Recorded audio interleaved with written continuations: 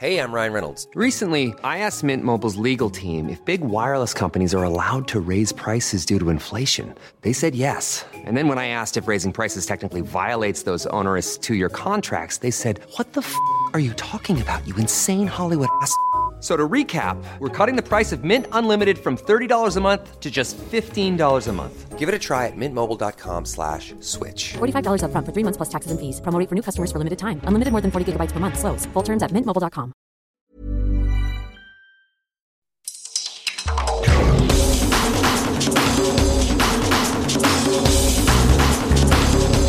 Talofa and welcome to the World in Sport from RNZ Pacific. I'm Vinnie Wiley.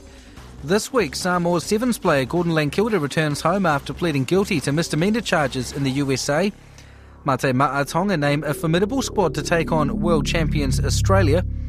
And the Guam football team are after more games going forward. But first, the new Manu Samoa rugby coach says he plans to use the upcoming November tour to build depth and give a wide range of players a chance to press their case for World Cup selection. Steve Jackson was appointed on Friday to replace Foimo Ono Titimaya Tafua and says he's looking forward to the challenge.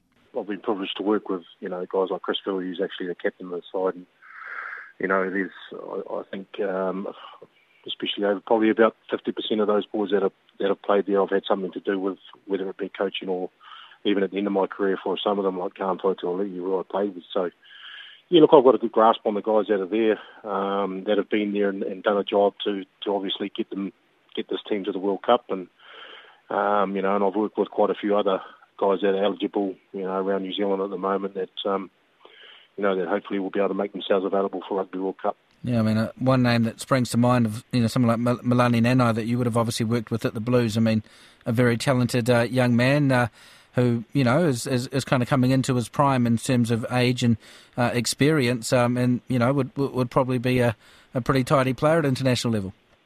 Oh, yeah, without a doubt. And again, for Milani and these other guys in the country and playing Super Rugby and, understand if they play for an international team that, that limits their ability to play in the Super Rugby side, because I think it's you're only our one international player, and, then what happens is, Super Rugby teams have to decide in terms of their eligibility and how things work around that. So, but definitely, look, the enticement for some of these guys will be the Rugby World Cup, and then, opening up doors, around the world, so that they can, have a successful career and, and obviously with their families and that secure themselves for the future. So, there's a few people around, and again, it's my job to first and foremost just tap into those people and see if they're, willing to step up and represent their country. And again, if we can do that, we're starting to build a competitive side. Steve, obviously your most recent head coaching role was with North Harbour, where you had some success there, obviously getting them back up into the top flight, and then you moved on to the Blues. And what can we expect from a Steve Jackson coached Manu Samoa team? How do you want your team to play? Yeah, look, we've been through that, and I've been through that with our assistant coach at the moment, the way that we want to play the game, and hopefully, we'll start introducing that in our Northern Tour. That's the most important thing, is that our culture and environment's right first. I've got no doubt in my mind it's a Mayan culture, and they'll be pretty close, and it's about tapping into that and making sure that these guys are working hard but having fun at the same time, and it's first and foremost. So it'll be, a week of getting these guys together, understanding the direction and the high-performance program that we're trying to put together to lead up into the World Cup. My job is to, first and foremost, understand these guys individually, get to know them, get to know their personality, what makes them tick, understand their family backgrounds, and get a real understanding and a real good feel for each individual player. And, obviously they get a feel for me as well, and then hopefully that leads into a bit of trust between coach and player, and that's going to be half the battle. And to me, as a coach, it's one of the most important things. And you've officially had the job for 3-4 days, and it's only a couple of weeks, and you're probably going to have to pretty much name a squad. Yeah, look, I'm sitting there in front of the TV at the moment, just going through some players and looking at some footage at the moment. We have to name a team by Friday for World Rugby. for the end of year tour. So, look, there's no doubt that there'll be some people that are unavailable for this trip. But again, at the back of our minds, we understand that, Rugby World Cup is what I'm here to, what I'm employed to do and to be successful there. And this November tour is a stepping stone for me to understand the players and for them to get used to me and the way that I coach. But also realise that there'll be guys on this tour that will be available for the Rugby World Cup. And, we're looking to build competition. Those that are selected to go away, there might be some guys that aren't on tour, that will be at the Rugby World Cup. There'll be some guys that may be left behind, just so that we can introduce some new blood to see where some of these players are. The most important thing, I think, leading into a Rugby World Cup is that we need to build some depth in key positions. So that's what this tour will be about. I wonder how much pressure you feel, because Alama Idemir obviously had the role, and he spent a couple of years trying to build, as you say, depth and options and that squad, and then Foimo Ono came in and had to get the team qualified for the World Cup, and a lot of players were unavailable.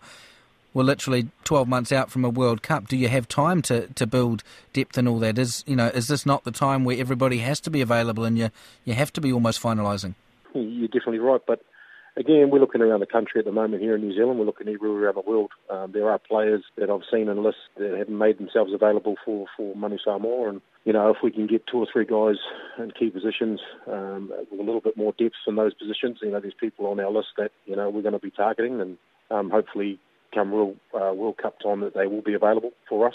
And again, it's about those guys that we think that's when we can get into them on this tour and give them the technical and tactical knowledge that they need, and really give them the skill set that we're looking for in the way that we're going to be playing the game. So there's a great opportunity for us, and those 2 coaches you mentioned have done a great job previously with bringing some of these players through. And again, I'll be tapping into their knowledge and getting some insight into some of these players as I have done over the last couple of days. So honestly, it's exciting. I understand there's been some negative things said about Manu Samoa rugby, recently, but it's a great opportunity for these players and obviously for us as a coaching group. So we're really looking forward to it. We understand the ins and outs of everything and the pressures, and we get it. We've been there. So we just seen it as a massive opportunity for us to do something that only another couple of Manu Samoa teams have done. So that's the new Manu Samoa rugby coach, Steve Jackson. The Samoa Rugby Sevens player Gordon Langkilde has returned home after pleading guilty to misdemeanour charges following an assault at the Sevens World Cup in San Francisco. Langkilde had been required to stay in the United States since July on criminal charges of assault and battery, but those charges were reduced. Pacific Rugby Players CEO Aidan Clark says the 22-year-old must pay compensation to his victims and has agreed to take a year out of the game. Gordon's volunteered to that at a minimum. What happens now is World Rugby and also Samoan Rugby Union, we're waiting on the outcomes of the legal proceedings. So now that we have that, obviously those will commence and we'll go through that process next.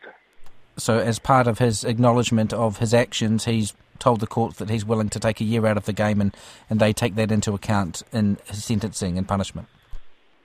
Yeah, he does. Like I said, Gordon's very remorseful for his actions towards the Welsh players. He also feels like he probably needs to take a little bit of time to, this has been very difficult for him. So at a minimum, he's happy with that.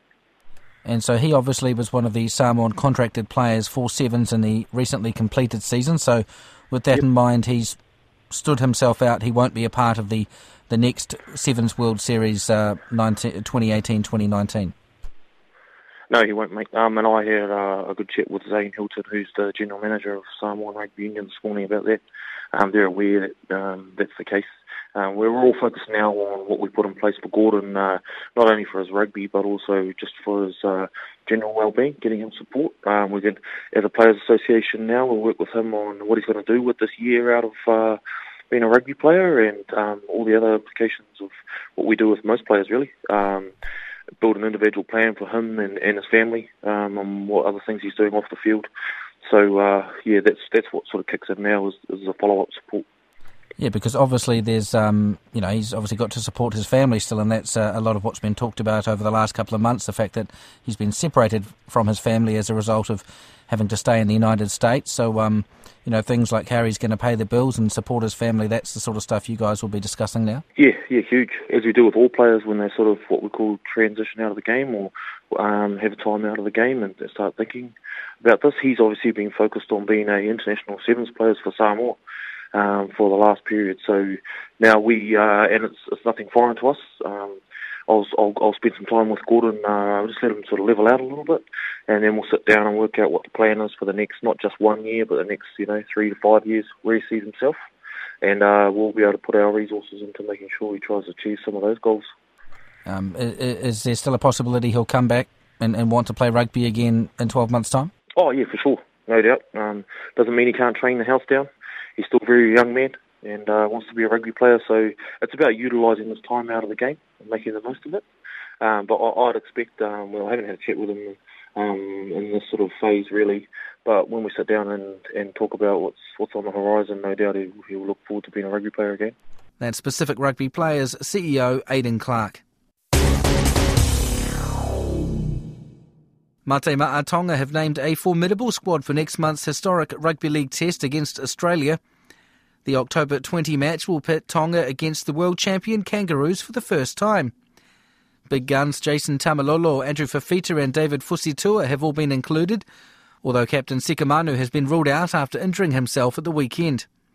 Coach Christian Wolf says he's increasingly having to make some tough decisions. I've spoken before about the growing amount of talent of Tongan players that are in the NRL and in the Super League nowadays as well. And some guys that are really developing well, and there's some guys that have been there for a long time. And trying to thin that down, 29 is probably more than what I wanted to name. I was hoping to get it more around that 24, 25 mark. You obviously need a couple of extras in case there's some injuries that come into play in the last couple of weeks of the competition. But trying to get it down to that and thinking of some of the guys that you leave out was quite difficult.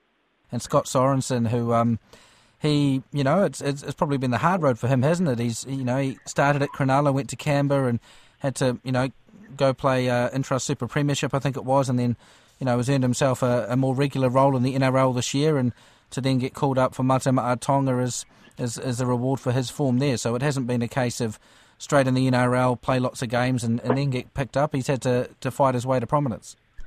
No, he's a good story, Scott, and he's not a guy that I've had too much to do with my dealings with him over the last few weeks. He's a good fellow as well, and I know he's he's actually very passionate about his Tongan heritage, and it's something that he's been wanting to do for a long time, and he certainly expressed that. And so it's good to be able to sort of name him in that squad. And at the moment, there's probably a couple of guys that are ahead of him in terms of playing back row. And you look at some of the names there, like Tavita Pangai, obviously, Sika Manu, Ben Murdoch-Vasella.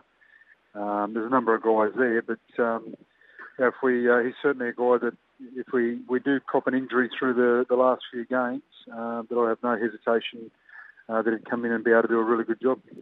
And his family has a strong history with the Kiwis, so you talk about him being proud of his Tongan heritage. How long has he been in the frame? And, keeping in mind that Kiwis background his family have, how easy a decision was it for him to want to commit to Ma'a Tonga?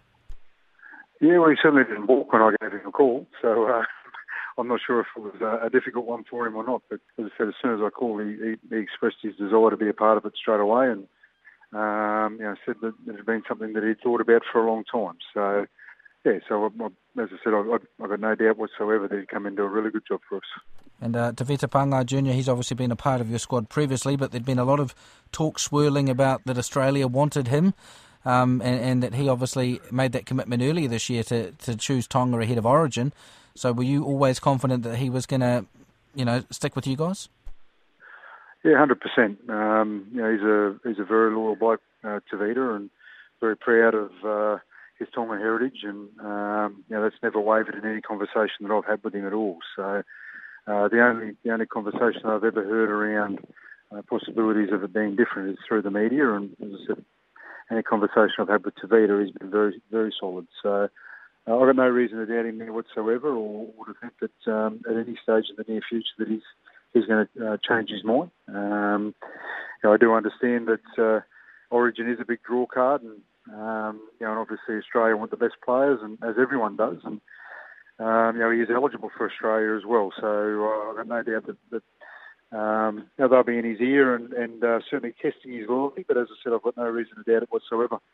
No, and I suppose it helps. And you talked previously about the fact that for this test, at least, both teams will be earning the same money for it. So it means that they don't have to factor in income in this case. They just have to think about who they want to represent. No, that's right, and it is a real step forward for the international game.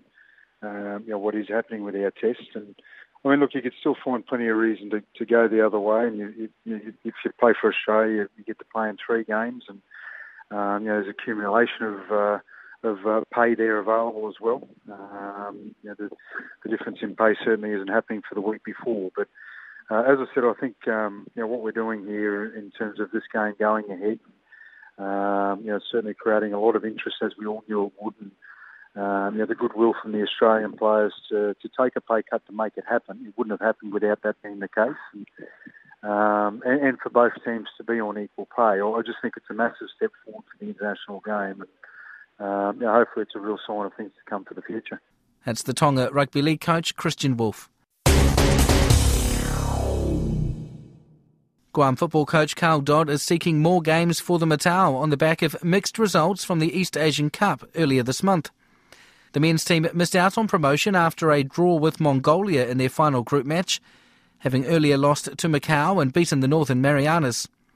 The tournament was the team's first outing under Dodd, who was appointed back in December, and he says the team needs more competitive matches. It's a long time between drinks, and the national team's been dormant for over 18 months now, so, I had to wait 7 or 8 months to get it going, and it's frustrating because, it's a lot of training without any games. It was good. It was good to get the games underway, and I think we need a lot more of them now, and that's the message going back to the GFA, and that's what we're working towards. Are you confident that there will be more matches on the horizon? Yeah, we're preparing for the Asian Cup qualifier in March in 2019, so we're looking to have a couple of camps and play some more games in those windows in the camps. So, that's what we're working towards. So we've just got to get board approval. The technical director is away at the moment with the girls in Sri Lanka, so when Belinda gets back, we can go through the preparation. And Carl, when you got the job, you talked about your philosophy, how you like to see the game played, and that a big part of this competition, these first 3 matches, were about trying to implement that and get some progress in that regard. How do you feel it went in terms of finally getting the plans from training out onto the field? No, very well. I think the boys have definitely bought in. They understand. It's now putting it into practice in a competitive environment, which is always different to friendly matches. The pressure is there, and they did very well in the NMI game. We made a mistake in the Macau one in terms of playing out, decision making, but that's going to happen in its infancy in the program, and the boys rectified that problem against Mongolia and were excellent. So we're definitely shifting in the right direction along that continuum from the old playing style to the new one. So it's just going to take more games to continue that progress. And some countries and also some clubs, Barcelona obviously an obvious example, have a philosophy that they like to instill not just in the senior team but throughout all age grades. Is that something you're hoping for in Guam? Definitely, that's what we have been instilling, and that's the 15s were the flag bearers of that. They were the first ones to play in a tournament with this playing style, and they'll definitely reap the benefits when they get through to the Matao. It's that process, but that decision-making, looking to play total football, that needs to be instilled from a very young age, and and then that continuum's there. So by the time they get to the Matao, they have it down pat. They're very good at what they at that playing style, and those mistakes that we made in that tournament, you shouldn't be there. And 6-8 months down the line, Carl, how are you feeling in the role? Are you feeling now abreast of everything, of the players, of the setup, of what you need to be successful? Yeah, definitely got the head around everything across all the age groups. And then I take the 15s age group, the 19s age group as well, and the Matau. They're the three national teams we have, and then help oversee the Centre of Excellence. So I have my head around all the players now and what they can and can't do, and where the program is at, and what we need to keep doing, and what we need to make the program better as well. We've just conducted a review with myself and Belinda, the technical director, and we'll sit down with the board and go through that when she gets back from Sri Lanka. The next international window is November. Do you expect to have matches then? Yes, we're probably going to take a little bit different approach going into the March qualifier. I think we're looking to have a camp in November and play club teams. I just find that, especially ones in Japan, technically brilliant, very structured, a lot more structured than the national teams that we would come up against, given our ranking. So if we can do well against teams like in Japan, J2, J3, then that sets us in good stead, and we can play a lot more games in that camp than what we would if we had to play, say, an international team. That's the Guam men's football coach, Carl Dodd, and that's the World in Sport for this week. I'm Vinny Wiley. As always, thank you very much for listening.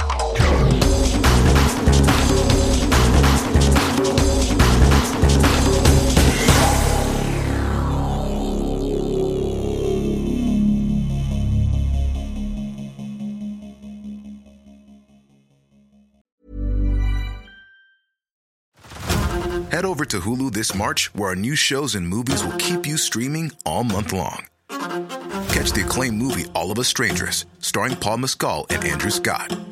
Stream the new Hulu original limited series We Were the Lucky Ones with Joey King and Logan Lerman. And don't forget about Grey's Anatomy.